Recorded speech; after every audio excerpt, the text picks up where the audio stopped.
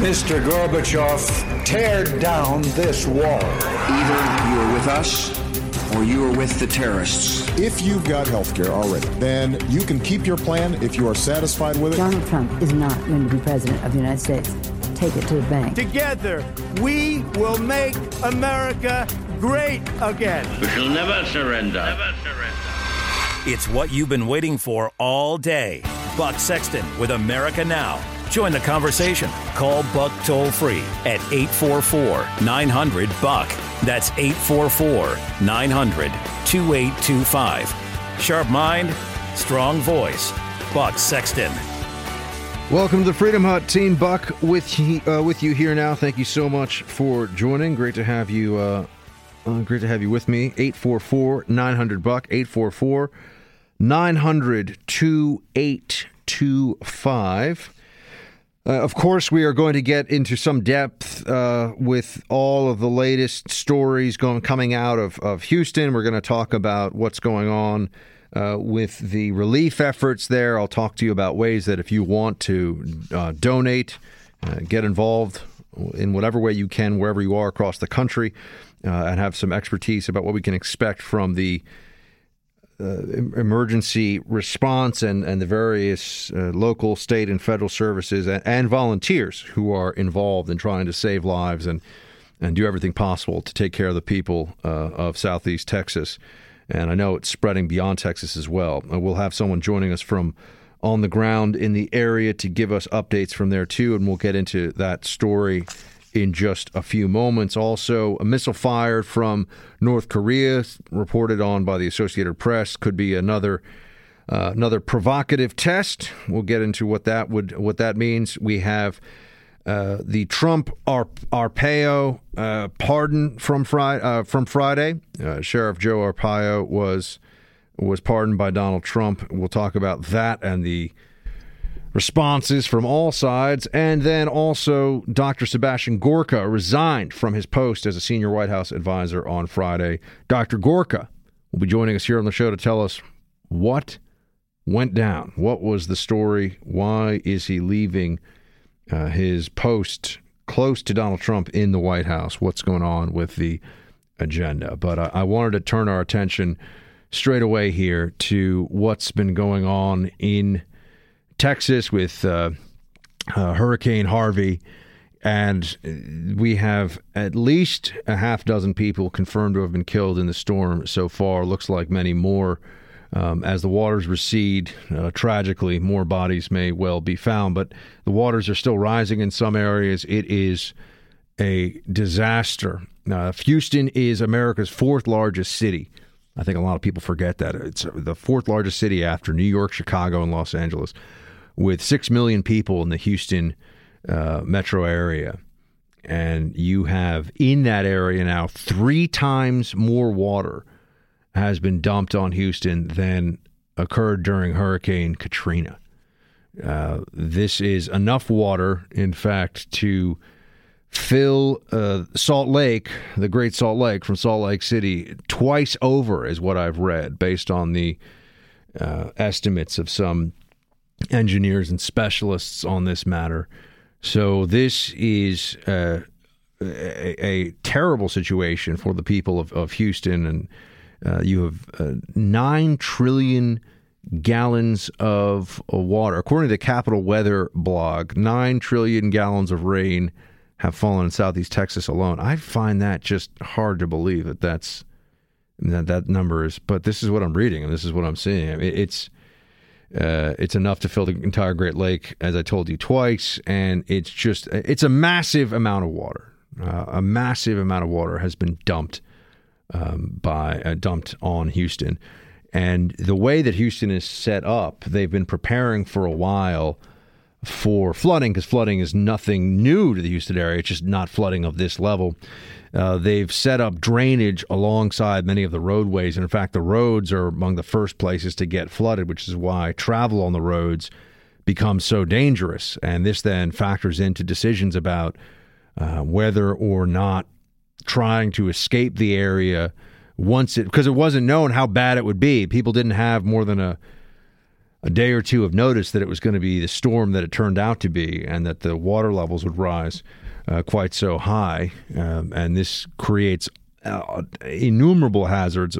Top of the list, of course, is drowning for people that may not be able to get out of the area. But the roadways have flooded. You are seeing photos that look like they are Photoshop, that look like they're fake. There's just no way that you would think water levels could rise quite so high. I mean, highway signs that you drive under that are almost submerged underwater. There's time-lapse photography of areas of Houston that have gone from, well, an urban area of a major city to looks like a swamp. It's just completely underwater. So people are suffering. I mean, there's now been many hours and for many thousands of rescues, people trying to get to those who are trapped, trying to get to the elderly. There are efforts underway to bring in outsiders, including the Cajun Navy from next door in Louisiana, to bring their boats to just try and rescue as many people as possible. Because, for example, you're surrounded by water, but potable water becomes a major concern. You can't drink the water that's around you, and water supplies get overrun by all this runoff and by all of the flood waters that have risen.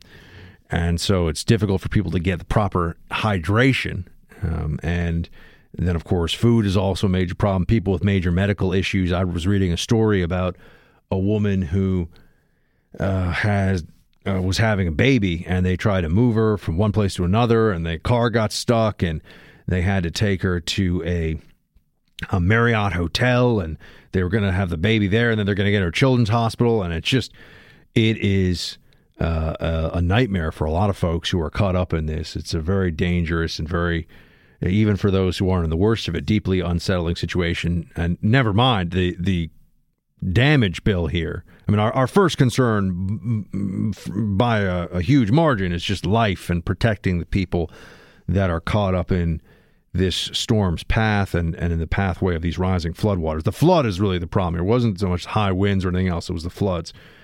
And getting people to safety. And already you have crowding going on, overcrowding in some of the emergency shelters that have been set up. That's the biggest problem, is getting people out of harm's way. But the damage toll here to property, I mean, who knows? I mean, it'll be in the many, many billions of dollars.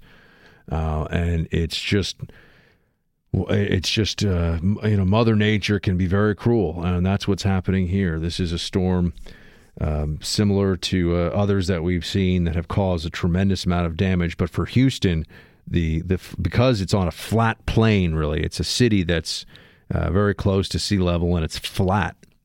Drainage is a major issue. There's not a lot of high ground to get to, and this is just one of those times when you wish that there was more that could be done. And we're going to be finding out in the hours and days ahead, what the final damage looks like, and hopefully it recedes quickly. But thoughts and prayers to people in Houston. If you are down in the area, by the way, and you can give us a sense of what you're seeing, or people in the area you've been talking to, and you can fill us in on what they are seeing, we'd really like to hear from you. 844-900-BUCK, 844-900-2825.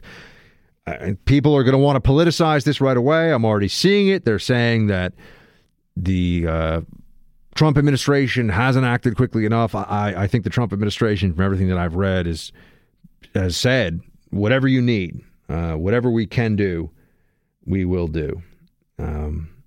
Here are the, we'll get into it with you in just a moment, but there's just a lot that needs to be addressed here, and a lot of people need help.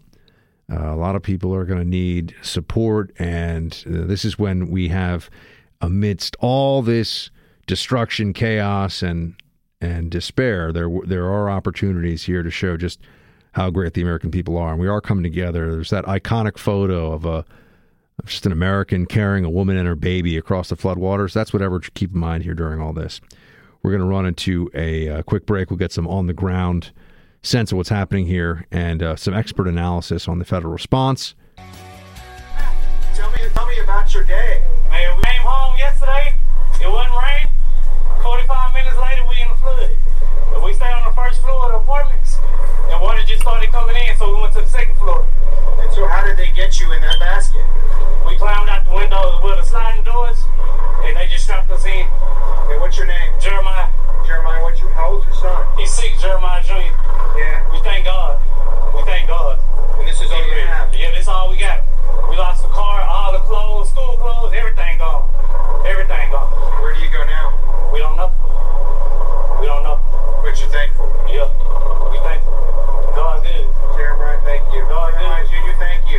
man and his son caught up in these rising floodwaters, telling the harrowing tale of how he escaped, and despite losing all of his possessions to the flood, taking a moment to be thankful that his son and he were saved and were able to escape, and was thanking God for it. A lot of stories like that coming from Houston, and we want to know what's going on right now. To that end, we've got Brett Downer on the line. He is from News Radio 740 KTRH. He's a reporter who's live in Houston. Brett, thank you very much for joining us. Good evening. Tell us what the latest is in the Houston area. What are you seeing, and how is the emergency response going? Well, would you have people working on their own, helping each other, along with emergency responders, because they need to get to a place like a shelter or somewhere away from town, but they have to move from floodwaters that have risen on every single waterway in the Houston area, half of them at record levels. And is the water now already receding, or is there still continuous rain? And where else is it? What are the responses, including the dams I'm seeing, that's playing into this too? That's right. The major rivers in this area are still rising, will for another day, maybe two, and then they'll stay at record levels for the rest of the week. So the rain is still falling, the rivers are still rising, and we're about halfway through, if that much, through this storm. Have you covered previous storms like this in the Houston? I know there was one back in 2001, and I think there was one in between this current storm and that one that were pretty major hurricanes. But I'm told, or from what I'm reading, nothing has ever been like this in memory. No, and I can say that having covered Hurricane Rita over in Louisiana, all along the Gulf Coast over more years than I care to admit. This one, so unpredictable, so much rain in unimaginable quantities, and I hate to even use that adjective, but earlier today the National Weather Service used epic and catastrophic to describe the flooding, and they never put those two adjectives together before. Yeah, I would think that you could even say biblical proportions. I mean, that's what it certainly looks like in some of these photos that people are seeing. I mean, this is terrifying, and I'm sure that this is something that now is getting a lot of folks, or there are a lot of folks that are dealing with the immediate aftermath of having lost their home or having been put out in a circumstance where they don't know what comes next. What are you seeing and hearing about the response, both from the federal government side as well as local police and law enforcement and emergency responders? Think of it as a three-pointed response that's moving in. One is, of course, the federal government. The early declaration, even before it happened, a preemptive declaration, which is sort of like an aftermath of Katrina, the way things work now, helped. It meant that the National Guard, State Guard, and others can move in quickly because they were pre-positioned.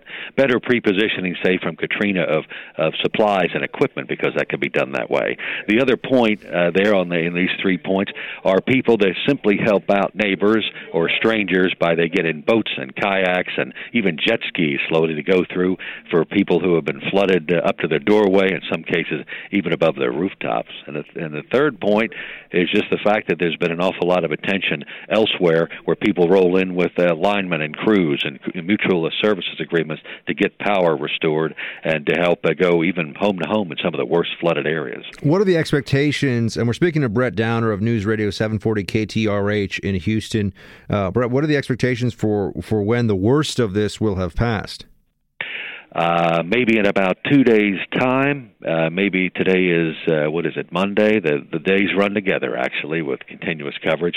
Thursday, the storm may move off more to the east and out of the greater Houston area. From there, well, that's when the rain finally stops. That's the first chance for these floodwaters to start to recede.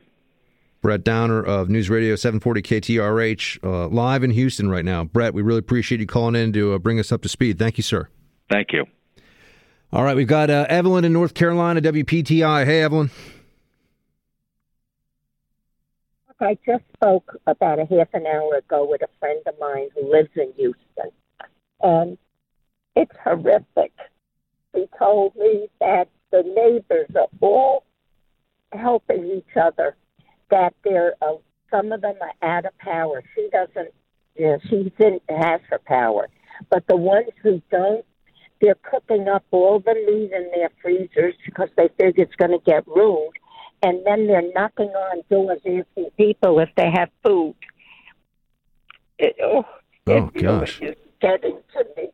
And then they're helping each other. Then there was an old couple, and the husband's handicapped, and the water is going into their living room, and they said, we need help, please help us. And they said, well, go up to the the attic or the rooftop. She says, my husband's handicapped, we can't get up there.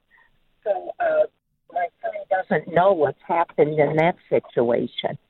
And then a man has had 2 snakes swimming in his living room. There's crocodiles out. It's just a horrendous. And then she told me on Friday or Thursday, people were trying to stock up, and you couldn't get bread anywhere.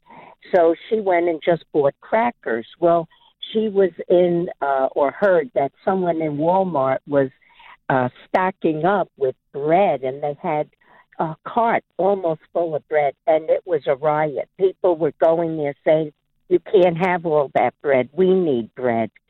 So people were getting desperate, and it's just horrific. And please, everybody, pray for these poor people. It's just they're trying to help each other, do the best that they can, and just can't wait for this whole situation to start to ease up so these people can, start to live a life again. I hear you, Evelyn. Thoughts and prayers. Thank you so much for sharing those stories from your friend who's right in the middle of this, so everyone knows just how difficult and desperate the situation really is. Thank you, Evelyn. There's photos out there. One of them went viral of people in a nursing home. That's someone's mom, someone's dad, people's brothers and sisters, friends, loved ones who are above their waists in water from the flood in a nursing home because they needed. And then they did get out. I read a follow-up to the story. They were able to get out, but they had to sit in floodwaters for a while, and that must have been really terrifying because you don't know if those the flood is very unpredictable. People think of this, at least my perception is that most people think of this as the water rises very, very gradually, but some things can change in a certain area, and all of a sudden the floodwaters can rise very quickly. That's why driving a vehicle is so dangerous, because you're driving along and you can think that your car can handle the water, but then with a quick surge, all of a sudden you can get swept away in your vehicle. And this is, you see the photos. I mean, you see the devastation. It is going to take quite some time, and I'm already reading that people are saying the reconstruction will take a year or two. So if you have thoughts on this, or you have a perspective you want to share on this, 844-900-BUCK, 844-900-2825. We have an expert in emergency management who's going to join us here in a minute. We are also then going to be switching topics and talking a bit about Trump and the Arpaio pardon, which is getting a lot of attention, and also North Korea's latest missile tests reported by the Associated Press just as we came on air. And we'll be talking about Dr. Gorka's departure from the White House and Antifa in Berkeley and the violence there from a small riot against free speech. He's back with you now, because when it comes to the fight for truth, the buck never stops. Towards I-45 all the way through Houston. And this is just, again, that first initial band, but it's digging into the Gulf of Mexico and pulling up so much Gulf moisture. So when I opened the door, more water rushed in, and all of my stuff flew out, and it just kept coming in. So I shut the door back, and I was like, I gotta get out. We were popping like coming out of a tornado. Periods and waves of very heavy rain. The chance for an isolated brief tornado, some straight line winds. 8 o'clock, 9 o'clock last night, everything was cool. And then the heavens opened up. We're getting 5 inches of rain an hour. I'm just trying to get some food. This is the freeway. This is 288, almost 16 foot.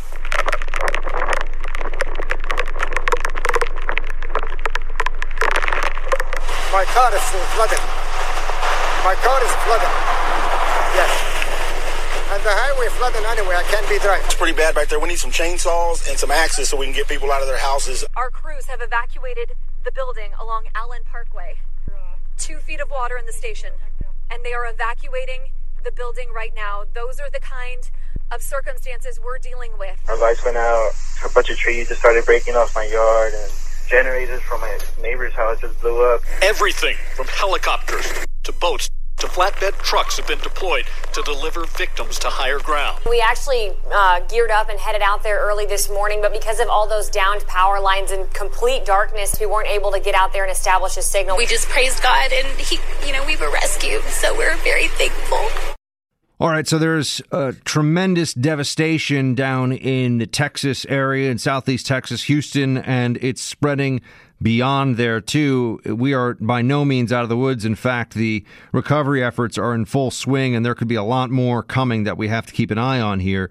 We're joined now by Dr. Tim Frazier. He is the faculty director of the Emergency and Disaster Management Program at Georgetown University. He's a coastal hazards and risk assessment expert whose research has been funded by NOAA and FEMA.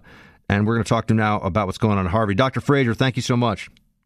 My pleasure. Dr. Frazier, first, what are, for these recovery efforts, what are the imminent concerns and what are the ways that they can be addressed? What are some of the challenges and the solutions here? Well, I think the primary sort of response orientation here is for prevention of loss of life. I mean, we're still in the prevention of loss of life stage of response effort, and then we can shift into recovery after that. But primarily, we're fighting hard to prevent loss of life. Now, what is that? What are the primary concern is drowning, but also in some of these areas, I assume there are power lines become a concern, electrocution. I mean, what are the risks? What are the things that people have to be aware of in a flood scenario, disaster area like this? Yeah, the primary concern is drowning. What typically happens is people don't respect the level of the water, and they try to drive through the water, which most loss of life from drowning comes from that. But in this case, we have a situation where people potentially are trapped in their homes and not out on the road in their vehicles. But both situations are pretty drastic, tremendous sort of negative opportunities for a loss of life consequence. Cascading events like power lines being down. And then we have to look sort of into the future at the public health risk that comes from water contamination, waterborne disease or illness that might spread as a result of some of these flooded areas. I mean, I'm assuming that the water that people are being subjected to here in some places would be full of all kinds of pathogens and things that you don't want to be exposed to. Yeah, a lot of nasty stuff floating around.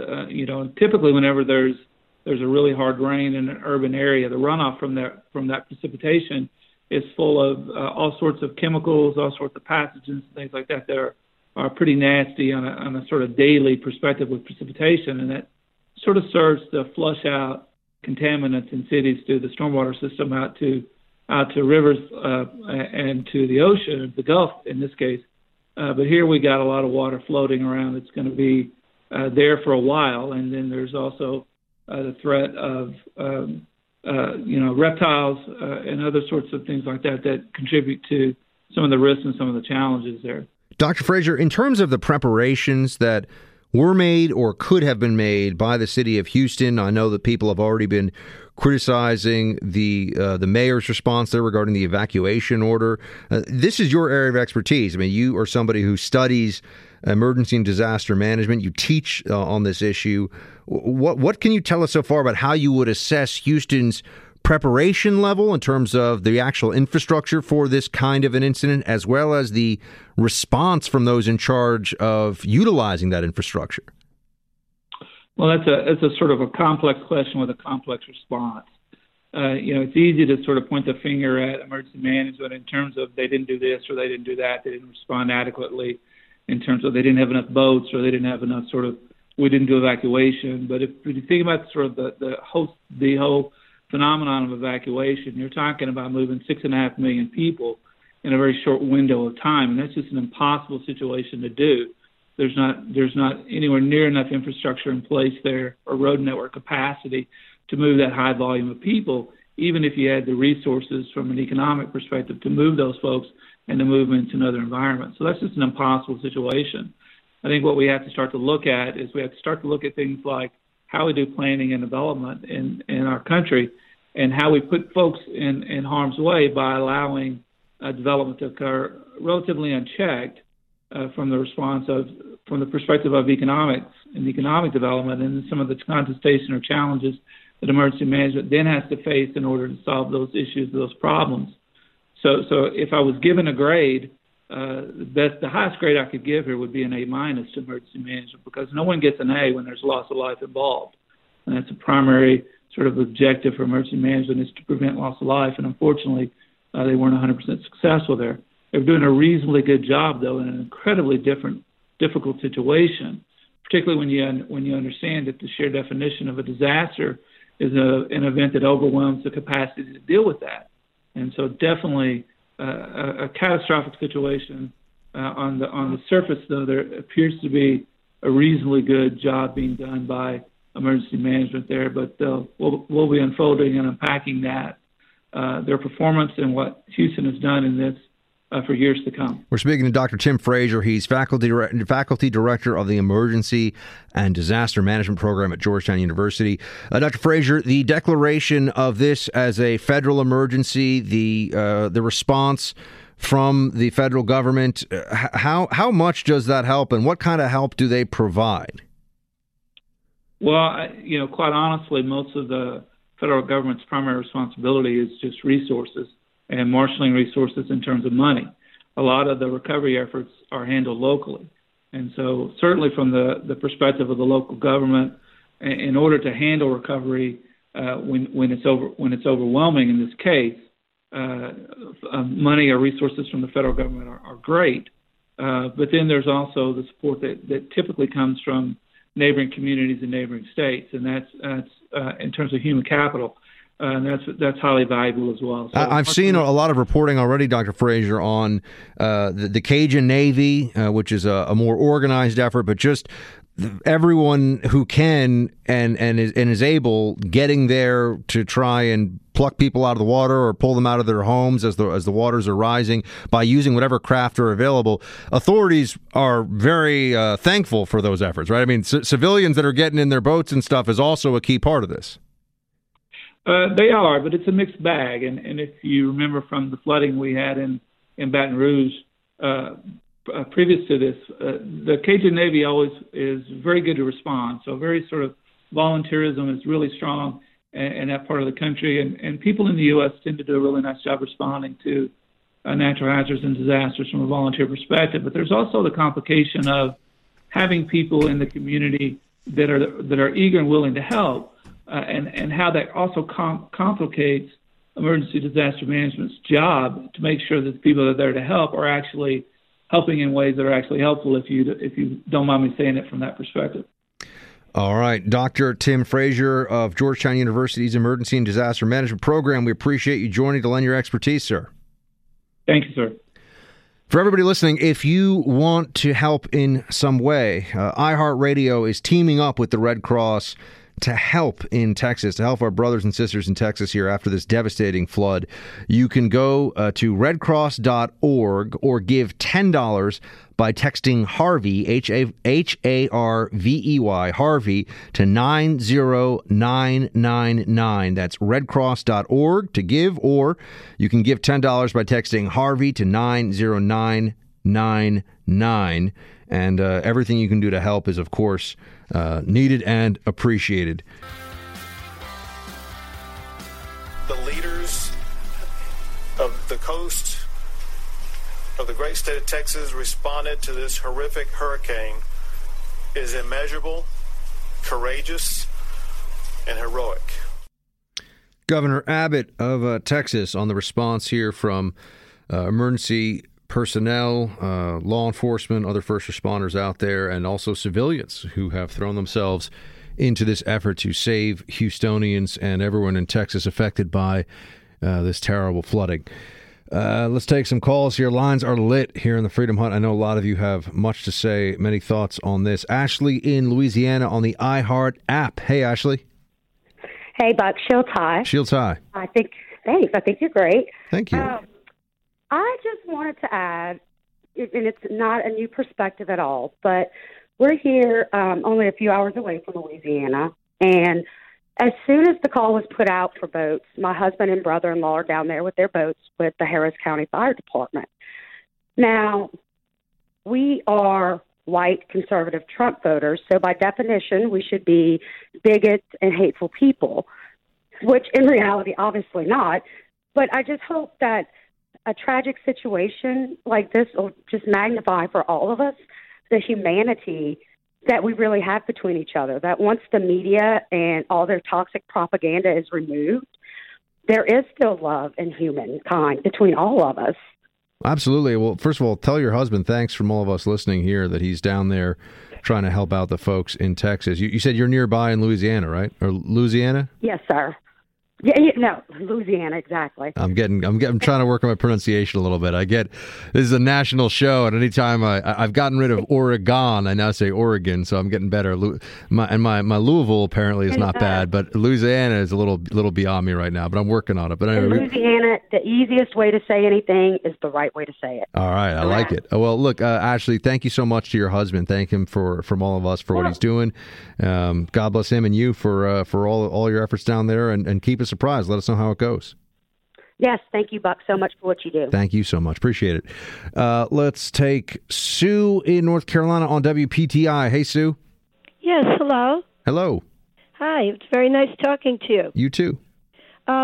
With all this concern and all this disruption and terrible devastation that happened with this hurricane, my main concern is, do you think anyone is considering maybe building a flood wall for these sea level states, including Louisiana? I don't know. I mean, that's a question I think for the Army Corps of Engineers. I'm not expert at, say I'm not expert enough is an overstatement. I mean, or an understatement. I'm not somebody who understands much about how to protect states or localities from rising floodwaters. I don't know if a flood wall would be effective here or not. Something I could certainly look into and do some research on. My understanding of how Houston functions is that the roadways are in fact the first place to get flooded, and by design in some ways, because that's where they also have drainage. They built drainage alongside the roads in a lot of places, so the roads are the first places that'll get flooded, the idea being it'll draw water away from homes and inhabited areas. But I don't know if a flood wall would have done much here, because it sounds to me, and I don't know, but it sounds to me like the water's coming from the sky mostly. Yeah, I understand that. I was just thinking along the lines of, with all these global warming concerns and the oil disruptions, loss of life, the economic devastation. I know in the Netherlands, if they didn't have a flood wall, a floodgate, they would not be able to exist as a country. Yeah, there may be some new things that need to be considered here. Yeah, I mean, so there's, but a flood wall, I think, has to do with sea level rise. So I think that's a different problem. So, Sue, thank you for calling in. In Houston, I think Houston's, they call it the city of bayous because there's all these bayous that it's actually riverways that the water, because there's no real drainage, and so Houston is a city of bayous, which I think for people next door in Louisiana, there's a lot of sense that when people think of a bayou, they think of Louisiana, but it's actually Houston, or Houston's a city of bayous. So I'm learning more as I can here about how all this works and how it functions. But I don't know if there was much that could have been done here. I think this is just the natural disasters happen, and you can prepare for them as best you can. I don't know if this could have been really in any way averted, or I think that they're handling it as best they can under the circumstances. Lisa in Georgia on WMCD. Hey, Lisa. Hey. Hey.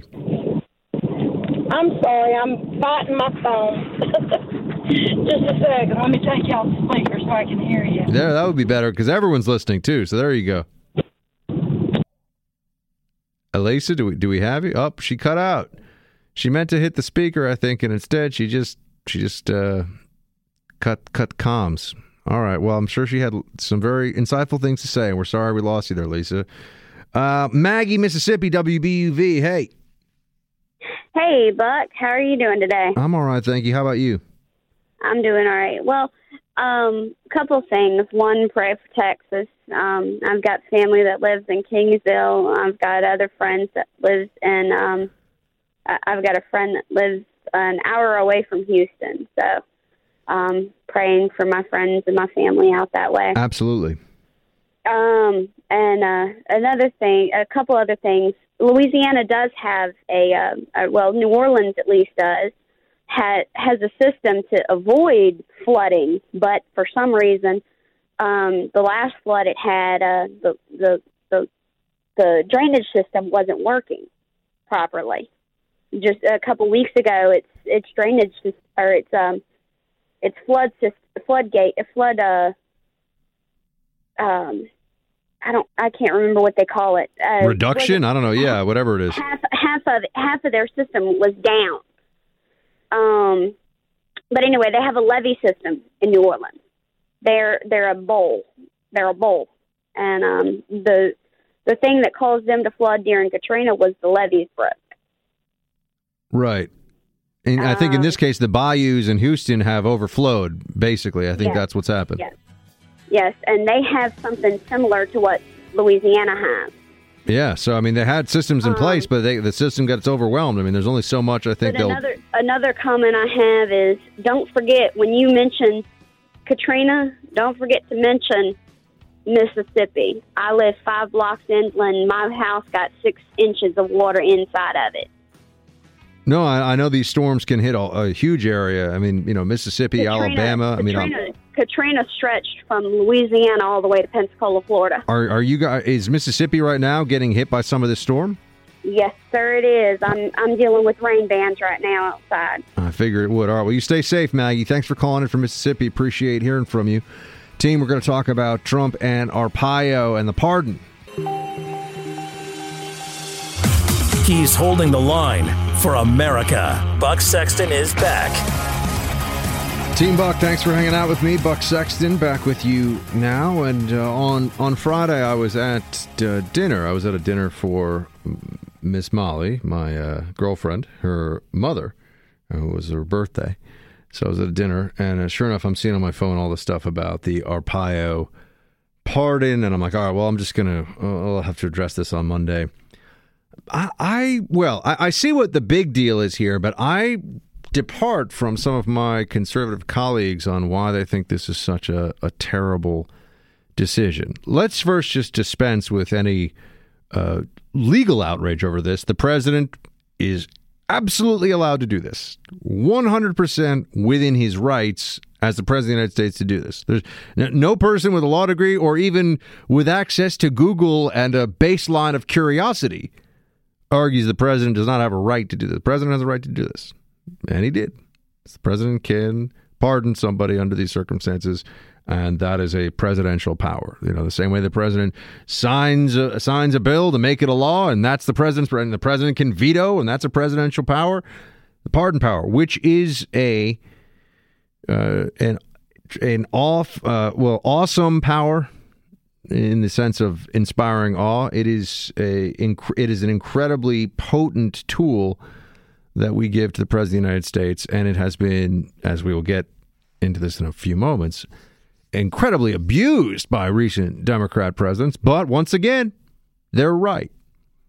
They're right to do it, and they're right for the American, and the right of the American people to judge them for the pardons that they give. And the previous president extended the power of the pardon to just be essentially a way of rewriting law, right? So it wasn't just, I'm pardoning this individual and that individual. It's, well, I'm going to suspend this law. Anyone convicted in this law or in this way, we're going to say no longer is going to be held guilty or no longer is going to be considered a criminal. But I'm getting a bit ahead of myself. First, Trump came under fire for this on Friday. Well, because of the timing of it, while it's happening during the hurricane. I thought he was going to do it during that rally in Phoenix earlier in the week, and he didn't, obviously. And now everyone's so focused on the timing of this. I don't have a whole lot of concern or care for when Trump chooses to do this, just because he'd get a lot of criticism. It's not like if he waited or he did it sooner that there wouldn't be this. Well, you'd hear all the same criticisms of it. So I don't know how much it really changes the game to have the president doing this on Friday, and people are saying it was a Friday dump. Okay, well, maybe, but he wanted to do it, and he did it. He didn't have to do it. If he was so worried about the optics of it, he wouldn't have done it at all. So it doesn't. To me, the timing doesn't matter all that much. I don't see it as a major point of contention, and that's what came up today during the press conference that Trump had. People were asking him. First of all, he says he fully stands by this, but this was just before we came on air, press conference. Trump says he stands by it. So, Joe was very unfairly treated by the Obama administration, especially right before an election that he would have won. So, and he was elected many times. So I stand by my pardon of Sheriff Joe. What he's saying here is that the Obama administration chose to file criminal contempt charges, or bring a criminal contempt case using the Department of Justice against Sheriff Joe right before his election. He lost that election, the election for sheriff. He's been in law enforcement for many decades. I don't even know. Let me see if I can find the full count here. He was first elected sheriff in Maricopa County in 1992. So he's been doing this job for a very long time. And he has over 50 years of law enforcement experience in total. Now, I know that some of the things that he's done in the past, people felt like was, showboating. It bothered people. It looked like it was more for public political consumption than it was about law enforcement. And, I wouldn't have made some of the choices that the sheriff made, but then again, I'm not in law enforcement, and I honestly couldn't really do law enforcement. It's just not my thing. I think I'm too much of a softie. I'd probably want to let too many people off with a warning. So I respect those who are able to draw the hard line and enforce the law. But Sheriff Joe here was targeted by the Obama administration with criminal contempt. Now, he could have gotten 6 months in prison for this. And I see from National Review that some of my friends over there, the editorial board, took real issue with this. Now, again, they know that what Trump did is something Trump can do. They just disagree with it. They think that it sets a bad precedent, it sets a bad example. One of the objections that I see to the Sheriff Joe pardon is that they should have, or Trump should have, let the process play out more. Well, the process is the punishment. This guy has to show up in court, and he's facing criminal penalties here, including up to 6 months in prison. Well, what if he had gotten, I don't think he would have gotten 6 months, but what if he had gotten, 90 days in prison for this? And you're asking for what, probably? For having his law enforcement officers try and enforce the law as they saw it, which included determining the immigration status of an individual, which is, it's complicated, but the short version of this is that in Arizona, the Obama administration at the federal level more or less stepped in and said they didn't want local authorities helping them enforce federal immigration law because the Democratic Party is complicit in violation of immigration law. Democratic Party is helping illegal aliens break the law in this country. It benefits them to do so. They want it to happen. They encourage it to happen. They defend sanctuary policies. They are promoting lawlessness because it gives the Democrats raw political power. That's it. We can sit around and talk about how all the Democrats are all about just being in touch with people and we're a nation of immigrants. And no. Trust me. Nancy Pelosi doesn't care about poor people, period. And she doesn't care about poor people who are immigrants unless she thinks they're going to vote for the Democratic Party. Trust me on this one. So all of the grandstanding from the Obama administration in the past on this was just electoral politics through the prism of, don't worry, the federal government's going to enforce immigration law. We don't want state authorities. So we don't want local government getting involved here. This is the federal government saying, hey, if you have somebody who's violated federal immigration law, or if you want to find that out, don't. because we don't need the help. Really? Federal government doesn't need the help when it comes to enforcing the border, forcing immigration law? Who believes that? What's the problem here? Why can't they assist in immigration law? Now, this went to court, and Arizona, there was the law. What is it? I think it was, I forget the designation for the law. I'll look it up in a second. Law in Arizona having to do with enforcing immigration, trying to get more aggressive on this. And the contempt charge against Sheriff Joe Arpaio had to do with stopping people with these stops where they would try to ascertain immigration status. And they're saying that he was profiling, that he was racially discriminatory in these. Well, profiling is interesting because when you're near the U.S.-Mexico border, you are going to have a preponderance of illegal immigration cases that involve Mexico and Central America. We can pretend like that's not the case, but it's obviously the case. So the profiling issue becomes very complicated very quickly. Are you profiling, or are you just coming across a disparity that exists because of geography, not because of bigotry?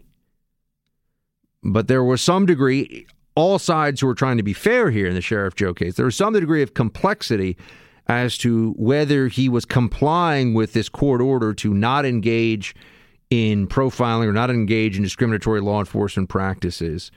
And the judge that brought the contempt, and I believe he was denied his right to a jury trial here. So a judge just got to pass judgment on him. Not really sure that's the way it's supposed to work out, everyone. Pretty sure the whole jury trial thing for criminal charges is supposed to be your right as a U.S. citizen, as an American. But yeah, he was denied that. He was a judge, I think, and I should check on this too. A judge just was able to do a bench trial for him. So, and found him guilty here of contempt. And here we are. Now we're being told that what Trump did was so bad. Okay, so on the timing issue, there's a timing issue and a propriety issue here. Here's what Trump said about the timing of it. Well, a lot of people think it was the right thing to do, John. And actually, in the middle of a hurricane, even though it was a Friday evening, I assumed the ratings would be far higher than they would be normally. The hurricane was just starting. And I put it out that I had pardoned, as we say, Sheriff Joe. He's done a great job for the people of Arizona. He's very strong on borders, very strong on illegal immigration. He is loved in Arizona. I thought he was treated unbelievably unfairly when they came down with their big decision to go get him right before the election voting started, as you know. And he lost in a fairly close election. He would have won the election, but they just hammered him. He's saying that if he wanted to hide this, he wouldn't do it during the hurricane coverage because so many more people are paying attention to the news. I mean, I guess you can say that it clearly overshadows it, and so it's a way of he did it on a Friday. But I don't really. He didn't have to do this, so he's choosing to do it, and that he's choosing to do it in this manner doesn't really change, I think, the discussion about whether or not it was. Remember, it's not whether it was legal. It's definitely legal, 100%. Is it wise? Is it just? Does it set a good precedent? The other criticism that this is somehow the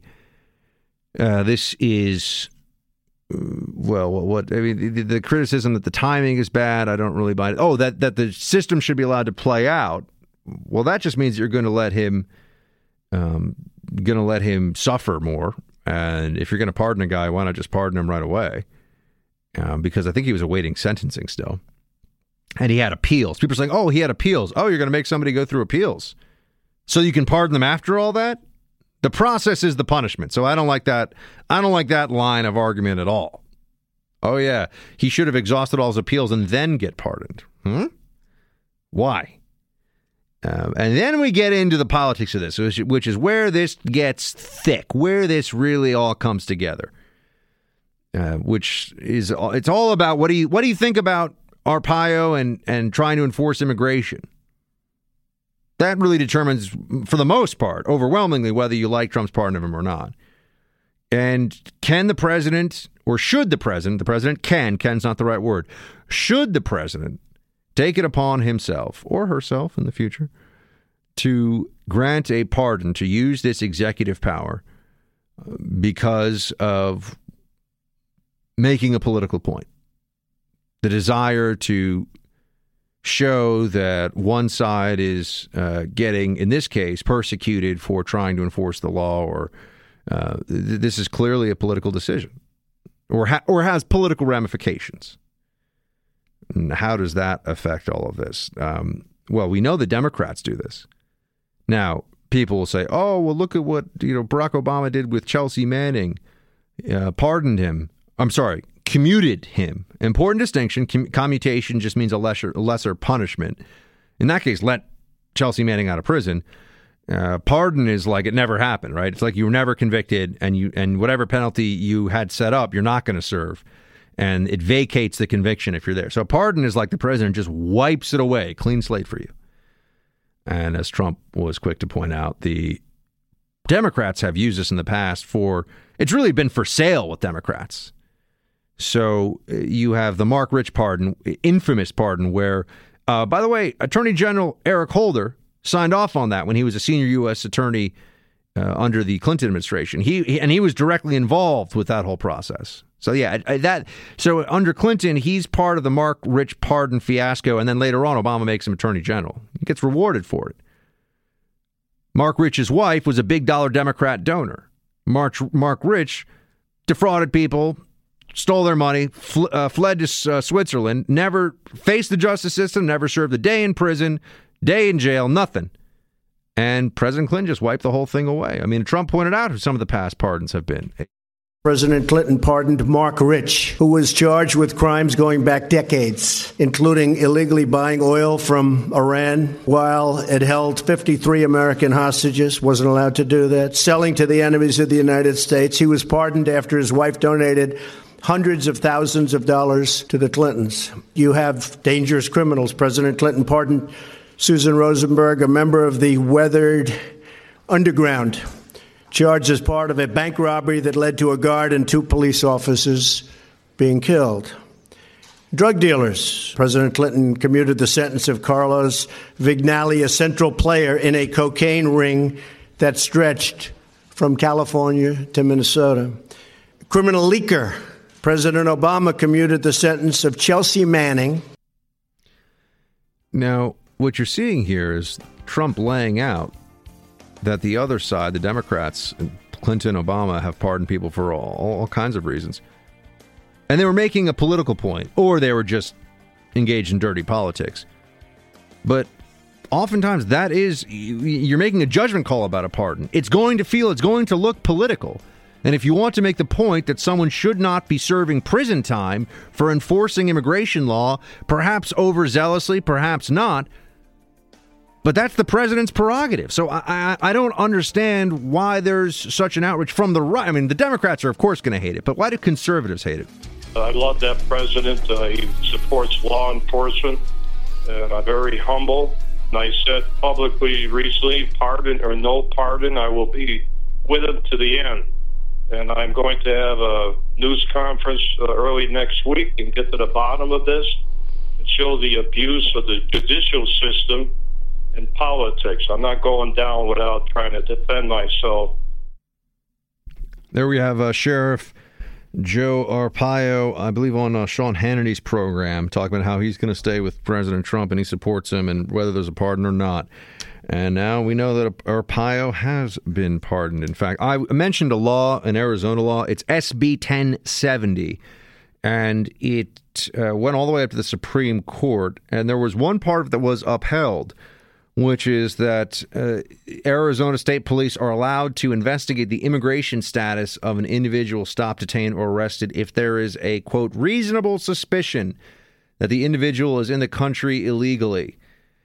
So there were some other parts of this, other parts of SB 1070 that were struck down by the Supreme Court. You had Justice Kagan recuse herself, and you had majority opinion with Kennedy, Roberts, Ginsburg, Breyer, and Sotomayor. So, yes, and Scalia, Thomas, and Alito concurred in part and dissented in part. So This law made it all the way to the Supreme Court, and they were saying that you can't have different states enforcing different immigration laws. It's only up to the federal government. Isn't that interesting? But you can have different states that refuse to enforce federal immigration law. You can have sanctuary jurisdictions, but you can't have places that are trying to help. So you have places that refuse to help, and Democrats will defend that, and you have places that aren't allowed to help. So only the federal government can do anything on immigration law, as well, even though there's a federal law in the books right now that says that you can ascertain you can request local law enforcement, demand local law enforcement pass along the immigration status of somebody in custody. Michelle in North Dakota, we got about a minute, but I want to get you in. What's up? Hi there. Yeah, I have a word or two to say. Like I told your lady who answered the phone, I'm a serious victim of illegal immigration marriage fraud. I was never intended to know the things that I know. I had to hire private investigators, and then when I could no longer afford that, had to become my own investigator, and continued. And I know things that general people absolutely do not know. This has been going on for greater than 50 years just within my husband's family alone. He's got grandparents who've duped people like me. They don't put up a PSA for us people, not at all. We don't know that it's immigration law that they need to stay married greater than 4 years and that they need to birth one child, preferably two. Nobody knows that. There are no PSAs, and there is no help for people like us. None at all. And therein lies the huge problem, just exactly what you're talking about. The fact of the matter is there are people that truly believe it's not illegal.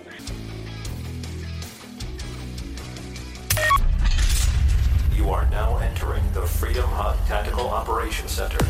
All sensitive programs must be kept strictly need to know. They're clear. Team Buck is cleared. Roger that. And ready for the Buck Brief. Report: North Korea launches missile over northern Japan. Here are some of the details from The Independent in the UK. North Korea has test-fired a missile over Japan in an unprecedented act that is likely to further inflame tensions in the region. Japan's government has confirmed it is the latest act of provocation by the communist state since it fired missiles into the Sea of Japan 3 days ago, following comments from President Donald Trump that he would meet any threats from North Korea with fire and fury. If initial reports prove correct and a long-range missile has been flown over the Japanese mainland, this will be regarded as a far more provocative act than flying shorter-range weapons into the sea. So you've heard of shot across the bow before. I mean, this is a missile across the mainland, assuming this is true. This is a big deal. Think about how we would react. I mean, I know that this is far away. It is a major country and a major U.S. ally in Japan. But imagine for a moment if a crazy nuclear autocracy, tyranny like North Korea fired any kind of missile over, let's just say, Hawaii for a second. And just, the people of Hawaii could see the missile streak. Well, I don't know how fast these things go, but, a missile streaks across the air, lands in the sea after crossing Hawaiian airspace. We would have something to say about that. That would put people on edge for very understandable reasons. And Japan has to be looking at what's going on right now in North Korea and wondering when does it cross from provocation into outright hostility and an act of not just intimidation, but an act of war. These are not clearly defined lines. These are politically malleable lines, meaning that the political sentiment of the moment can determine, and the political leadership certainly can determine what the response and the reaction is to incidents like this. Now, the Trump administration has raised North Korea as a problem that requires an immediate and imminent response. I think it is fair to look at what was done for 8 years of the Obama administration and say not nearly enough was done. And the doctrine, you can't make this up, or you don't have to make it up because it's there for you. In Libya, which was an intervention that led to a failed state and a jihadist, at least for a while, a jihadist takeover and an Islamic State enclave on the coast of Libya, the phrase that we all remember, the strategic overview of Libya was leading from behind under the Obama administration. And with North Korea, it is or was strategic patience. I was once told by a very wise man that strategic is kind of like hummus. You just add it to things to make it taste better than it otherwise would be, but it's not really all that meaningful. And so patience in this case for the Obama administration was just a fancy way of saying inaction. And strategic was, I know for a lot of you are like, hummus, Buck, bad choice. How about peanut butter or Nutella or something? Okay, fine, but same idea. You just add it to it and it tastes better. Strategic, that's the case. A lot of times, senior, you can turn on the TV as, I'm the senior White House reporter, as opposed to just the White House reporter, the senior analyst for whatever. As opposed to just the analyst. Senior is a title that could also get much abuse. Depends on the circumstances, but it can also be something that doesn't really have all that much meaning. But strategic, definitely, and sometimes tactical too. I mean, I get people like, I've got a tactical mug. Why is it? Is it like better at evading the enemy than a normal mug? I mean, maybe if it's camouflage, I guess, but I don't know how a mug would necessarily be tactical. You see what I'm saying? But strategic patience was just a fancy way of saying not doing very much at all and allowing the problem to fester and get worse. And that's what happened in North Korea. And I think that there's now a much greater focus from the public on understanding what North Korean intentions may be. And to do that, you have to understand North Korean ideology and the situation of the North Korean state. I think very few Americans know, for example, or very few Americans have been told that North Korea views the 1954 cessation of hostilities after the Korean War as being in North Korea, the cessation of hostilities is viewed as is talked about. 1953. Pardon me. Is talked about as a surrender by the United States. A surrender. It is talked about as a giant victory for the Kim regime. So when we think about how North Koreans, and particularly the military apparatus, thinks of its current position, we have to keep in mind that they think that they beat us from 1950 to 1953 in the Korean War. They very much downplay the assistance of the Chinese in that. This is now North Korean media, the official narrative inside the country, which is different from the narrative outside the country, of course. In fact, South Korea also somewhat downplays the U.S. role in their liberation from North Korea, but that's perhaps another discussion. And we know that there are some elements in South Korea that very much view the U.S. presence there as the problem and want the U.S. to leave, and there are noisy protests about this sometimes. But the North Koreans believe that they beat us in 1953 and that since then we talk about using the international community to punish North Korea, to cut them off from the world. Meanwhile, they view, particularly over the nuclear negotiations, they view it as the U.S. and the rest of the world paying tribute to them. And when you think about it, yeah, we do show up with food. We do show up with stuff for them. In fact, it became acceptable for a while to carry around United Nations aid bags, the actual bags that the aid came in. You think, well, how could a country like that how could the official state media, how could the official state policy allow UN food bags to be carried around for other things, right? To sort of reuse these bags, because doesn't it show that they're a dependency of the international community? No, because the mentality is that the UN brings them stuff because the UN is, in a sense, paying tribute, right? The UN is bowing to the Kim regime. Yeah. Start to think about it in those terms. And also, remember, the UN plays a much larger role in Korean sense of history because the Korean War was a UN mission. We usually think about the UN and bureaucrats and not doing a lot and standing on the sidelines during genocide when they're supposed to be intervening.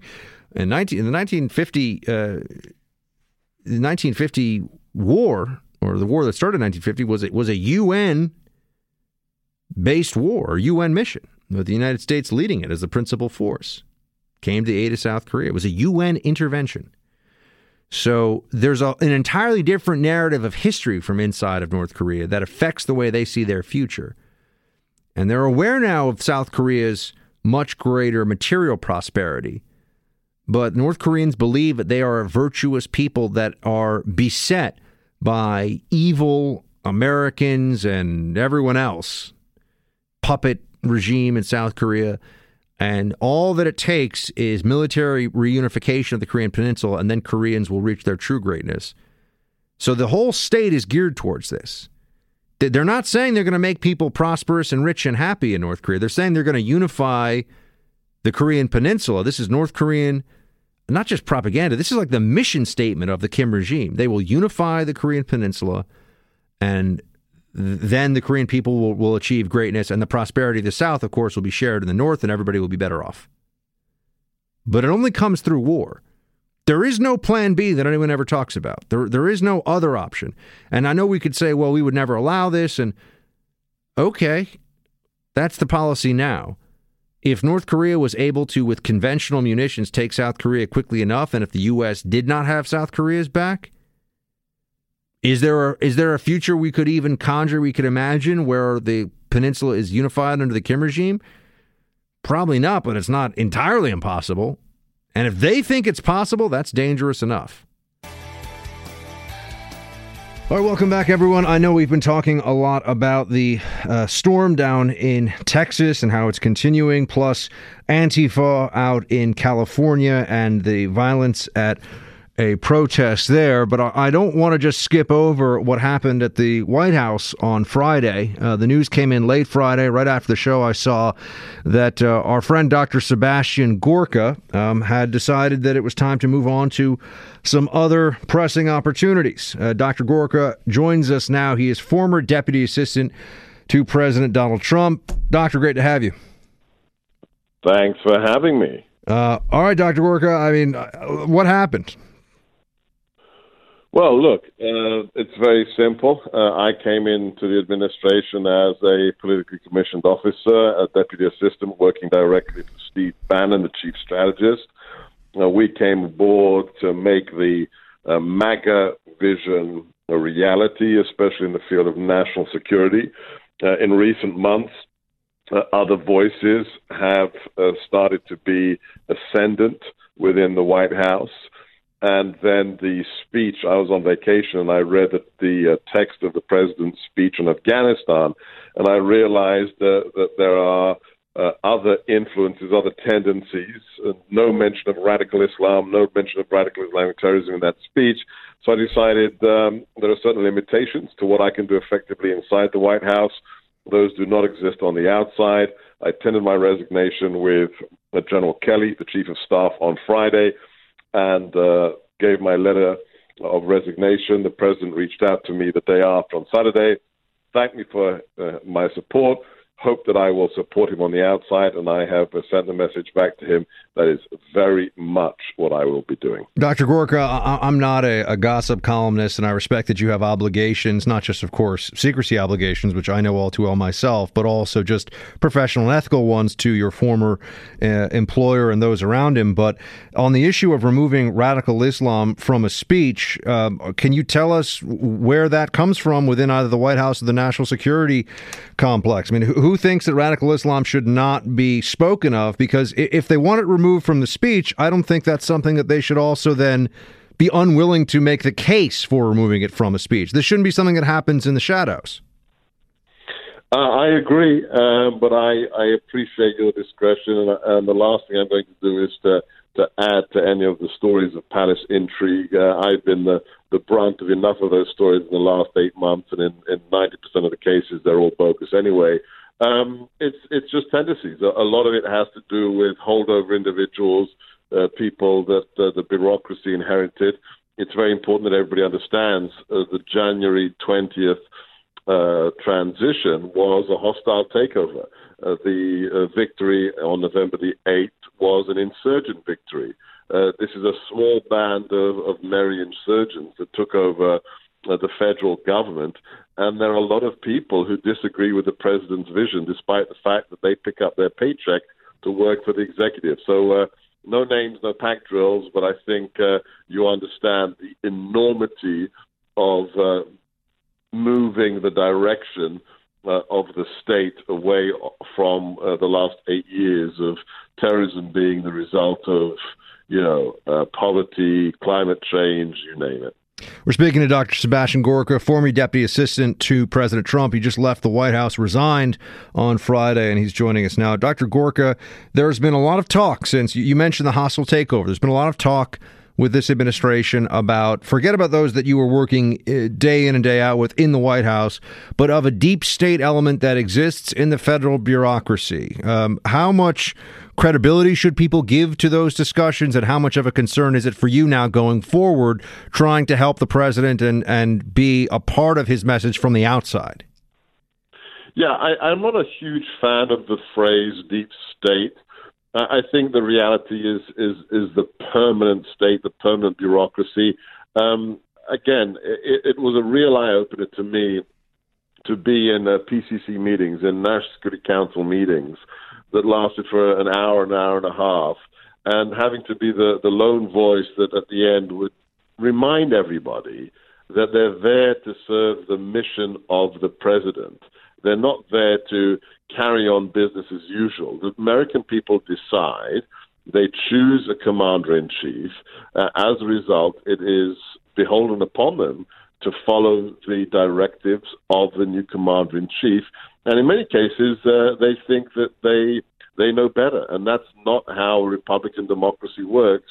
And I think that's our biggest problem. Those people who think they know better than the newly empowered chief executive. Dr. Gorka, there are a lot of people who listen to this show who have been not just supportive of the president from day one after he was sworn in, but long before that. And they have seen the vision, they have agreed with it, and they want to see its implementation. But I can tell you, based on what I hear, both on the show, on the air, as well as offline when people are sending me messages and emails, or off air rather, is that there are concerns. What do you say to people right now who are worried that, as you put it, the MAGA agenda is hitting the rocks? They shouldn't be worried. The MAGA agenda isn't just a function of who's inside the White House, who's a political appointee, who's running a specific policy package. It's a much, much bigger phenomenon. Steve Bannon, outside the West Wing, is actually far more powerful than he would have been inside the West Wing. So, the president assured me that he will stay on his agenda. Nothing's changing with regards to his commitment. We have to make sure that those patriots on the inside, political appointees and otherwise, and those people on the outside, like myself and Steve Bannon, do everything in our power to make the president's vision a reality. So don't worry. You know better than most, having been inside the belly of the beast, that this is about the long game, Buck. Yeah, it has to be. One has to be patient, or else despair quickly takes over. Dr. Gorka, we'll let you go. I know you're very busy. You got a lot of people who want to talk to you, but just one last thing. What's next for you? Exciting things. We're going to create several initiatives that are going to embody what you can call a Jacksonian vision of national security and foreign policy, embodying a smart center. We're not going to be having to choose between the isolationism of the Cato Institute types or the interventionism of the neoconservatives. We are going to embody the MAGA national security agenda with various initiatives on the outside that will make sure the president has all the ammunition he needs to keep this nation safe. Dr. Sebastian Gorka, hoping you'll come back and tell us about them in due time. Thank you so much for your service to the country, and thank you for joining us on the show. I'd be delighted anytime. Thank you so much. God bless. He's back with you now, because when it comes to the fight for truth, the buck never stops.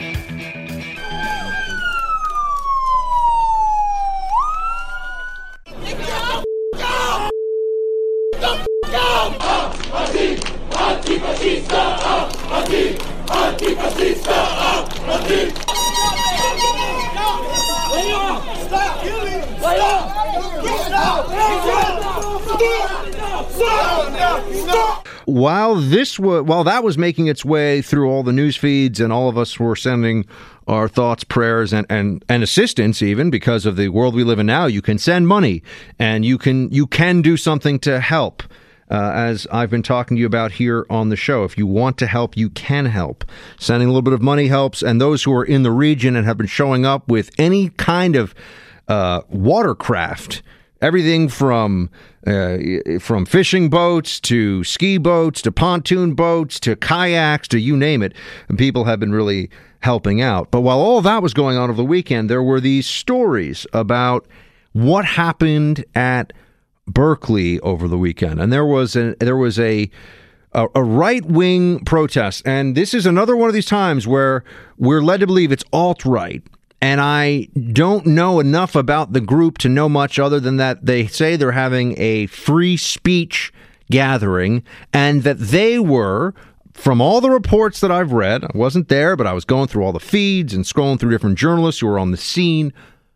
From everything I've read, there was no violence from the free speech side, but from what I have seen, including videos, and we played a montage for you before of what was going on out there, there were people who showed up as part of this Antifa movement, and once again, these individuals believe that dressing in black from head to toe, carrying weapons, and beating people up for saying things that they don't like is opposing fascism instead of, in fact, embodying one of the early traits of fascism, which is suppression of speech under threat of force. Antifa has no grasp of irony, it would seem, or at least no grasp of history, and I'm sure that's true, by the way.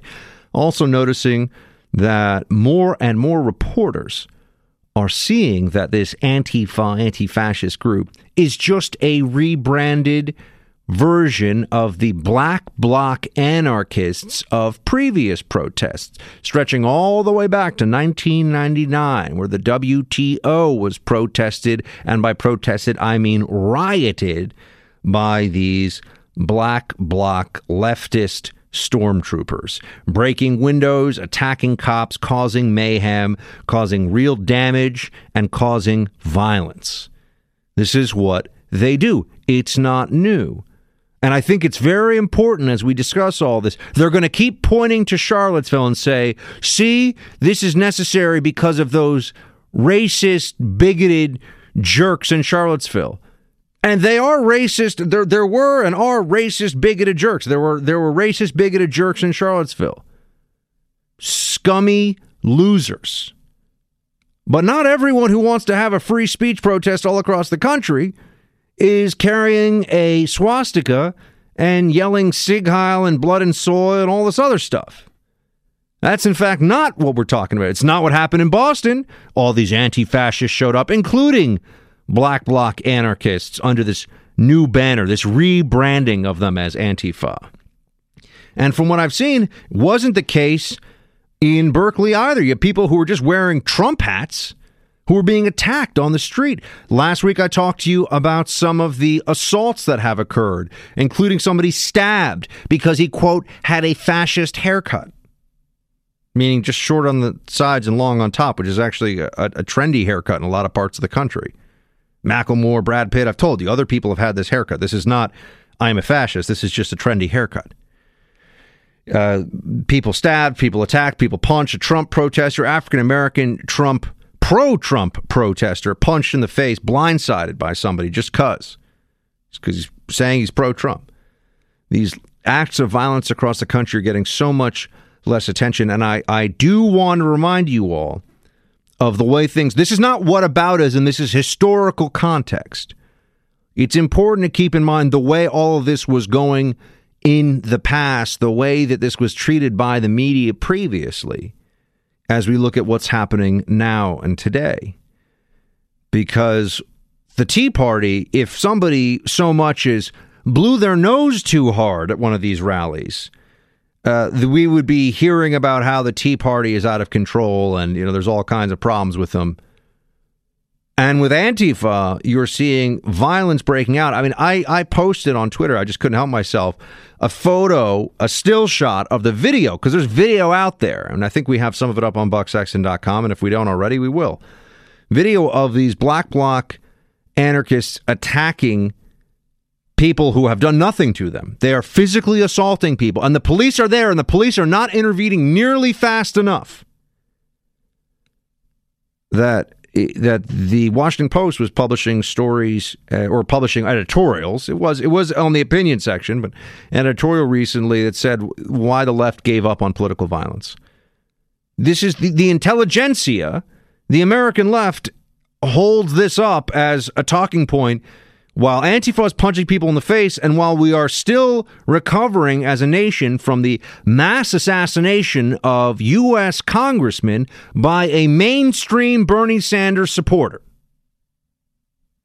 Right? Guy was told everything seemed normal about this guy, and then he decided to kill a bunch of people who were Republican conservative members of Congress. And then we have talking heads and writers and journalists going on TV or anywhere that they have a platform saying the left has given up on violence. We are in dangerous times for discourse. As I have been telling you, it's not just that you can't punch people for saying things you don't like, even if they're Nazis. And we're not even talking about Nazis, but also the definition of what's a Nazi is being expanded to include anyone that the left designates a Nazi. It is similar in a sense to what you see within the Islamic community called takfir. Takfir is when Muslims can declare that other Muslims are no longer, in fact, Muslims because they are not pure in their beliefs and they are collaborators with infidels, with unbelievers, and therefore can be attacked, can be targeted for murder the same way as non-believers can. It's called and this is why some people will refer to jihadists like Al-Qaeda as takfiris. Well, within the left, they aren't taking their own people and pushing them out and saying that although it may come to that point down the line, but they're taking their fellow Americans and saying, see, that person is sympathetic to or is close to, is alt-right, is somehow connected to Nazis. Therefore, they can be punched. Therefore, they can be attacked. And there's a moral obligation to do so, to prevent them from speaking. Media doesn't get all in a frenzy about this. You'll notice they're not all that upset at all, because most of the people you see reporting on Antifa agree at some level with the sentiment that Antifa is part of the resistance, as they call themselves, against a dangerous and destructive Trump administration, a Trump administration that is, in fact, so dangerous in the eyes of Antifa that tactics that include violence and destruction of property, as we saw at the inauguration, I should note, hundreds of people arrested in D.C., cars lit on fire. That was all Antifa. Trump hadn't even done anything yet. But Trump is just the excuse. Leftism, as embodied by, or if you want to call it the militant liberalism, progressivism, leftism in this country, as embodied by Antifa, is not about opposition to Trump. That's just the excuse.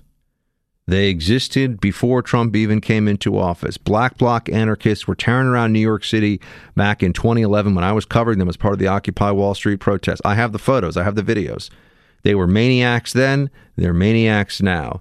They would attack people they didn't like then. They would attack people they didn't like now. It was uncomfortable being a journalist, being near them, because I thought, they've threatened to attack journalists this weekend, too.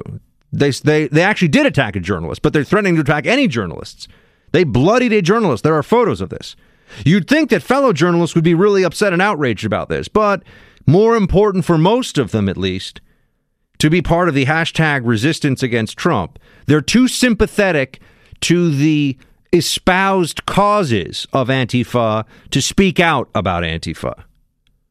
And the whole thing is a lie. I'm here to tell you, Antifa is a lie. Has nothing to do with Trump, really. Trump now is just the latest. He's the excuse. But Antifa existed before. These tactics, this mentality existed before. The difference is journalism and the establishment and the Democratic Party are even more sympathetic to Antifa now. They're even more willing to turn a blind eye to black bloc tactics. And campuses have sympathies for the message that speech that the left declares to be violence is in fact violence. So that's the change. This group has always been around. They are not new. They're not a response to Trump. That is a lie. They are just being given more free rein now because of Trump. So keep that in mind as they threaten journalists, attack people, create mobs on the streets, and keep it in mind as you see the media covering them. Because they're not just lying about Antifa's causes, they're lying about what Antifa's doing. Even though they've got all the food lines and stuff, that's still, it's more important that they're income equal, correct? Yes. You? Okay. And I think they do a very good job. Should we model ourselves more like a Venezuela to become more income equal? I think so. Yeah, I think so. Yeah, economically, it will be nice because it will be even for all. I do think that we should model after, and I do think that we should look at what they're doing. I feel like that would be a better plan. If we all give a little bit, and become a little bit more socialist, that's how we do it, If you got to wait in line for stuff, we should all wait in line together. Right. Essentially. We all have less, everybody has more. You can think of it like that. A lot like the rest of the world, which is a lot more dignified than us. And is it fair to say that our economic model shouldn't be about stats, but more about feelings and personal stuff, right? Is that fair to say? Yeah. Viva la Venezuela. It shouldn't be about stats. It should be about feelings. That is our friend Ami Horowitz, who is back with a new video called Viva la Venezuela, which focuses on liberals' love affair with socialism, including in a country in crisis like Venezuela. He went around and interviewed hipsters here in New York City. That's at least what's described here. I don't know if they're hipsters. I'm taking his word for it. But who wish America was more like Venezuela. The one and only Ami Horowitz, everybody. Ami, great to have you. It's always a pleasure to be back. Thanks, Buck. So you had people. Now, this is the way that, if the Huffington Post got a hold of you, Ami, they would say, oh, it's so unfair. He's cherry picking. These were the dumbest things people said. Right. Well, what would you say? So I would say I spoke with 30 people in the course of filming, course of the day.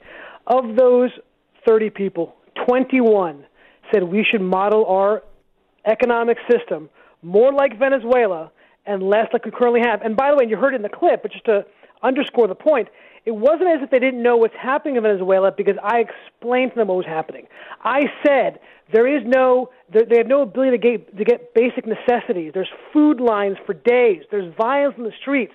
But they are more income equal because everybody has less to nothing. After setting that up, 21 out of 30 still said they want to be more like Venezuela. And by the way, of the 9 who didn't say they want to be like Venezuela, they said, I just don't know enough about it. Not a single person I spoke to in the East Village of Manhattan said to me, are you insane? Are you crazy? Not one person. This is fascinating because you really have a couple of problems colliding here.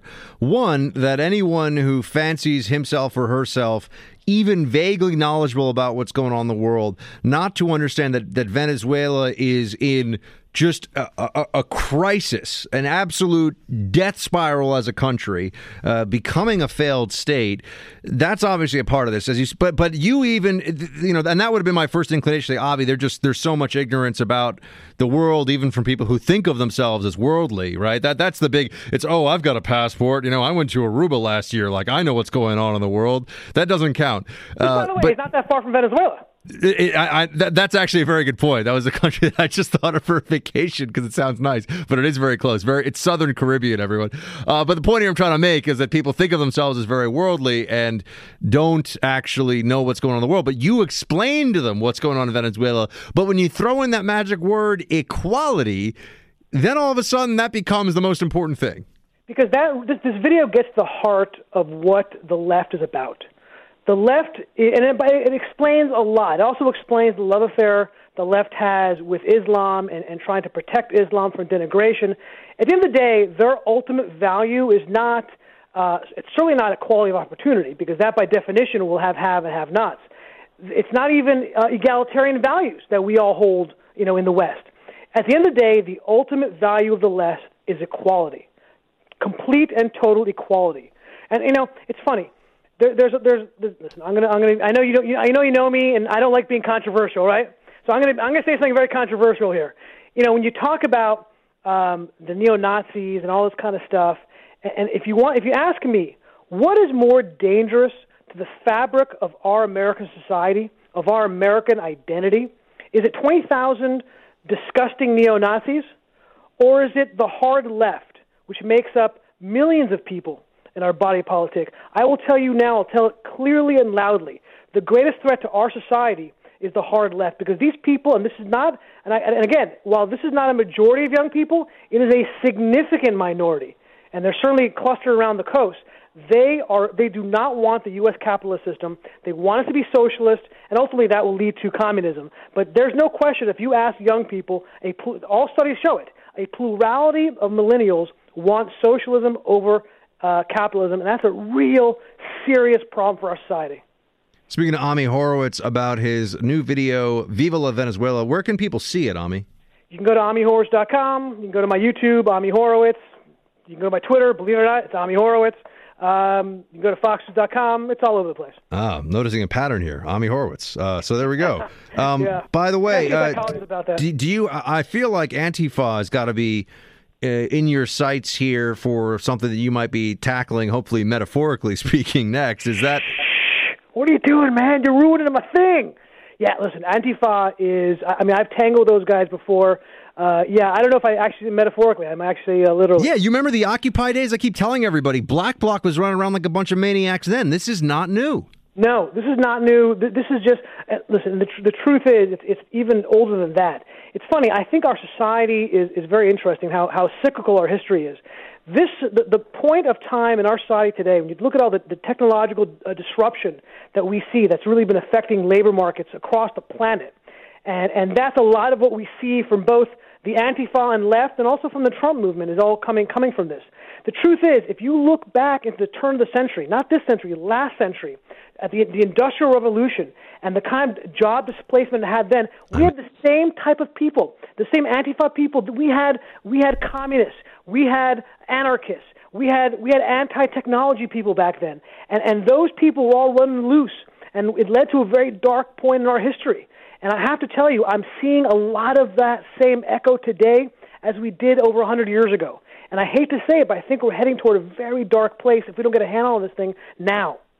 Ami Horowitz, everybody, check out his latest video. It is called Viva la Venezuela, and you can go to AmiHorowitz.com to see more. Ami, great to have you on, man. Stay safe and come back with your next project, whatever it may be. Always a pleasure, buddy. So, team, there you have it. You know, this is somebody who also has seen what it's like to deal with the Black Bloc in the past, but that he's walking around and asking people about Venezuela, and that they're so willing to excuse almost anything that's going on in that country as long as the buzzword equality or a more equal economy, as that phrase is trotted out. That tells you so much about what's going on right now with this movement of the American left and what kids are learning in school and what adults, college-age people, what they're not learning. I mean, they don't know what socialism is. They don't even understand the history. They don't understand the ideology. They just know equality, equality, equality. And that, my friends, can be dangerous. Team Buck is back with you now. And I saw this study, and, there are these medical studies that come out, and you automatically latch onto them because they reinforce some notion you have of yourself or of other people. There's medical studies that say everything, right? Medical studies tell you milk is good for you, tells you milk is bad for you. It tells you that, secondhand smoke will kill you. Secondhand smoke is actually not that big a deal. I mean, there's all these different studies, and some of them get pretty out there in terms of what they're looking at. But this one comes courtesy of the Daily Mail, and it talks about a University of Rochester study, which says that swearing, well, actually a few things are linked to intelligence. Swearing, eating spicy breakfasts, and lounging around the house naked. Now, I will tell you that last one in particular surprised me, but 2 out of 3 ain't bad. I am somebody who enjoys in my private, personal life, or just when I'm not on air as a broadcast professional, salty language. I think salty language is necessary. I don't use it in front of children. I don't use it in business settings or in front of people whom I am engaged in work with. But in terms of my private or social life, occasionally you gotta drop some verbal bombs here and there. If you want your point to come across to its fullest, profanity has a place in language. That's all I'm saying. According to this study, I know a lot of you are like, blank, yeah, Buck. But according to this study, profanity usage is linked to a level of intelligence. Eating a spicy breakfast, I will say that one caught me somewhat by surprise, but I'm happy to say that among my favorite breakfasts is something that I took from a little cafe up near me. They call it upstate, rather, which I'll talk to you more about upstate in a second. They call it the spicy moo, like moo cow, and it's scrambled eggs on I believe they do it on an English muffin with hot sauce. And I have now taken this and elevated it to a breakfast, a culinary art form of its own. But hot sauce on eggs in the morning is amazing. And apparently, according to this study from the University of Rochester, it means you're smart.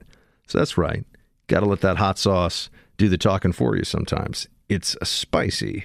And then the last thing, lounging around naked. Now, to be fair, I live in New York City. If I were to spend time walking around sans clothing, it would be putting on a show for the neighbors that they don't want to see. So I'm not somebody who ever spends any time walking around the house. I have many pairs of oversized Champion shorts. That's really my go-to, or sweatpants. But I wear shorts or sweatpants around the house all the time. I'm not somebody who goes au natural, in the buff, I think it's also said. But that, if you are now somebody listening to this show and you enjoy cursing while you douse your eggs in hot sauce, totally naked on your couch while you watch, Good Morning America or whatever it is you watch, Fox and Friends, whatever show that, you prefer in the morning.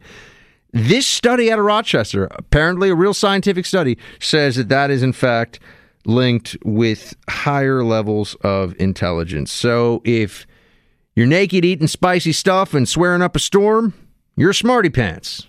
Who knew, right? There you go. Sometimes you read some fun stuff here. Also, extroverts were more likely to drive their cars faster and gamble, but that's not a surprise to anybody. Buck Sexton here with you now, team. I spent some time with family over the weekend, which was always great. I was at my parents' place in upstate New York, which for real upstate New Yorkers, they would just say that I was at essentially a far suburb of New York City, because 2 hours from New York is not really upstate. They would think that it has to be close to the border with Canada, once you get up there by the St. Lawrence River, and that's upstate. But my parents' place has what all of you are, I'm sure, listening to, or at least most of you are very familiar with, grass and trees, places where animals live that do not involve either pigeons, rats, or squirrels, which is pretty much what you get here in New York City. So, we have upstate. Parents have, it's in the Hudson Valley is their place, and they have all kinds of stuff out there. Coyotes, black bears. My mom's seen black bears. I've seen the coyotes, foxes all over the place, wild turkeys everywhere, incredible birds. My mom saw a bald eagle land in our back field last week and feed on some carrion. Eagle, symbol of freedom, eating dead things. And there was, and there's also a lot of bluebirds, because my dad has made it a special point to put up bluebird houses and to do everything in his power to make sure there's nice places for bluebirds to live, black-capped chickadees, swallows, goldfinches, amazing songbirds you have up in the Hudson Valley area, and crows, which, for those of you who don't know, a group of crows is called a murder of crows, and they are fascinating animals with much greater capabilities to process information and share information amongst each other than I think most people would realize. Crows have facial recognition. They can tell different people. They've done studies about this. I know it sounds crazy, but Crows are very intelligent. And they also can, I've seen videos of this, they can gang up in a murder of crows, a pack, and take on large raptors and push them out of their territory. So anyway, I was up there for the weekend and decided that I would watch the Mayweather-McGregor fight, which, as you know, Mayweather pretty handily won, although it went 10 out of 12 rounds. And I was just reminded watching this because it was billed as, MMA, multidisciplinary martial artist versus true boxing superstar, undefeated with Mayweather. And I was thinking about how growing up, martial arts was much more a part of my youth than I think a lot of people would ever expect.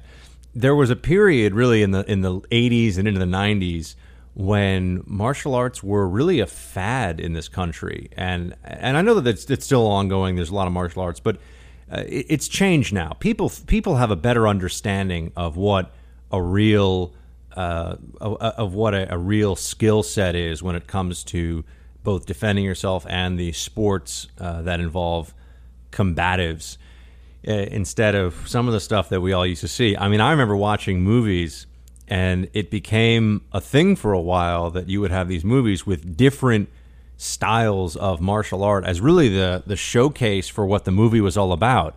And you had Steven Seagal, who made Aikido, Japanese martial art, a household name, along with Steven Seagal. You had a guy named Jeff Speakman in a movie that I'm sure a couple of you have seen called The Perfect Weapon, where he popularized Kenpo, which is a style of karate. There was The Best of the Best, which was a pretty cheesy but watchable movie about Taekwondo and Taekwondo competing at the national level. And of course, there were fights that were not on the not in the sports side of Taekwondo too, because it's a movie.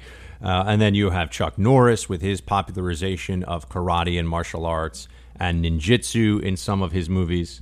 There was Van Damme, who was a well-known martial artist. Best movie was Bloodsport by far, but there was also Kickboxer, which is about his studying in Thailand under Muay Thai kickboxing master. And this is one of the myths of the 80s and 90s, was that you could study, usually with someone from the Far East, an older gentleman who spent a lot of time in contemplation and meditation, but when called upon in action could take on like 5 big, strong thugs all at once. Not really the case in real life. I hate to break it to everyone. Unfortunately, doing lots of time of introspection and working on your breathing is great for stress relief, but will not, in fact, win a bar fight for you. But Van Damme was well known for really a style of karate. He studied ballet, for those who didn't know. And there is the French martial art of savate, which incorporates Western boxing and the kicks from ballet to form a kind of French kickboxing. It's really like it's a French kickboxing is what it is, which is pretty effective, I'm told, by those who have studied it as a form of self-defense. But when you're looking at what is effective versus what is effective today, what we see as effective versus what we were told from movies in the particularly 80s and 90s when I was growing up, there's quite a gulf. We've gone from thinking that, or at least seeing, whether you believe this or not, that fly kicks were actually a really great way to go on the street, to knowing that you pretty much never want to throw a fly kick, especially because if nothing else, not only are you going to miss by a mile and probably make yourself really vulnerable, you might just rip a hamstring. So fly kicks are no good, despite what we've seen in all the movies, unless you're a professional martial artist who's stretching for an hour a day and really knows what he's doing. But this is one of the changes that's occurred. Oh, the most interesting martial art, by the way, that I ever saw was capoeira, which I had a fascination with in about the 8th grade, or right when I was starting high school. It was a Brazilian martial art that was developed by African slaves brought to Brazil, and they would train in capoeira because they weren't allowed to study for obvious reasons, any form of self-defense. And that was then a way of learning how to fight. And there were some uprisings, and later on it became associated with street thugs, actually, who would carry a straight razor between their toes, and so it was outlawed in Brazil for a while. And then it came back in the 1960s, 1970s, and it is believed that it made its way in some form to the United States and was the basis for breakdancing. At least that's the urban legend, whether you believe it or not. But back to the different martial arts. So I would see all these movies, and you would be told that if you trained enough, and you learned the ways of the ancients, you'd be able to take on 8 guys at once.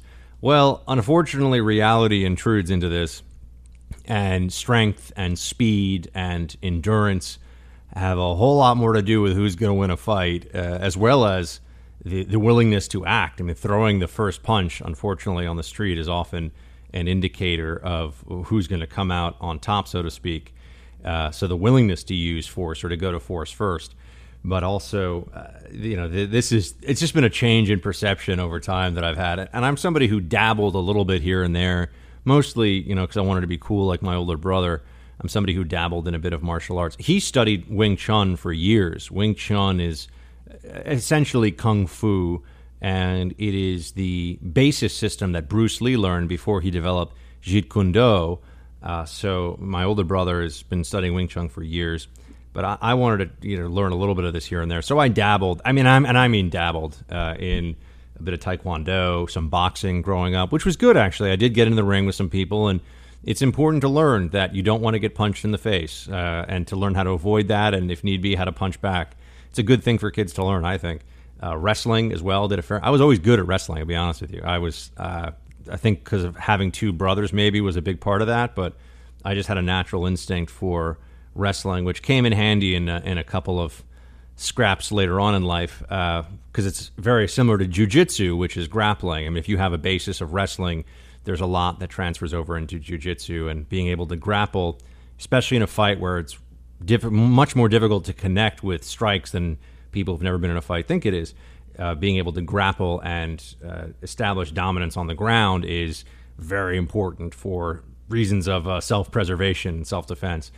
But I dabbled in all that. I did a little bit of Krav Maga as I got older, and then even eventually, as I had exposure to some folks from the special operations community, had some edged weapons training, which is also eye-opening because there's a bit of anatomy that you come to learn when you're really studying edged weapons, and you realize you never want to be in a fight with somebody who has a knife, and you never want to have to use a knife on anybody else. It is very clinical.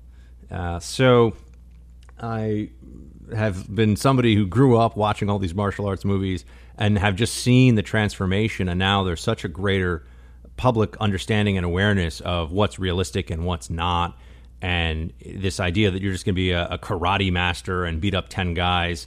Sure, in movies like Crouching Tiger, Hidden Dragon, that's very stylized, and I can accept that, and more historical pieces about samurais and such, I can understand that. But the movies were for a while, hey, I'm going to take some college kid from like Pasadena, California, and he's going to hang out with some guy from Asia who's going to train him to be a ninja who can beat up a lot of people. That's just not how it works in real life. And really, from a self-defense perspective, MMA is a sport, but it's also, those guys can defend themselves incredibly well and are really, are weaponized hands, feet, and knees. So MMA is very effective. Boxing, just learning how to throw and take a punch, is a very effective means of learning a bit of self-defense. Krav Maga I thought was pretty good, but I have to say that Taekwondo, I even did some Tai Chi that was billed initially as self-defense, and let me tell you, that was not going to defend me from squat.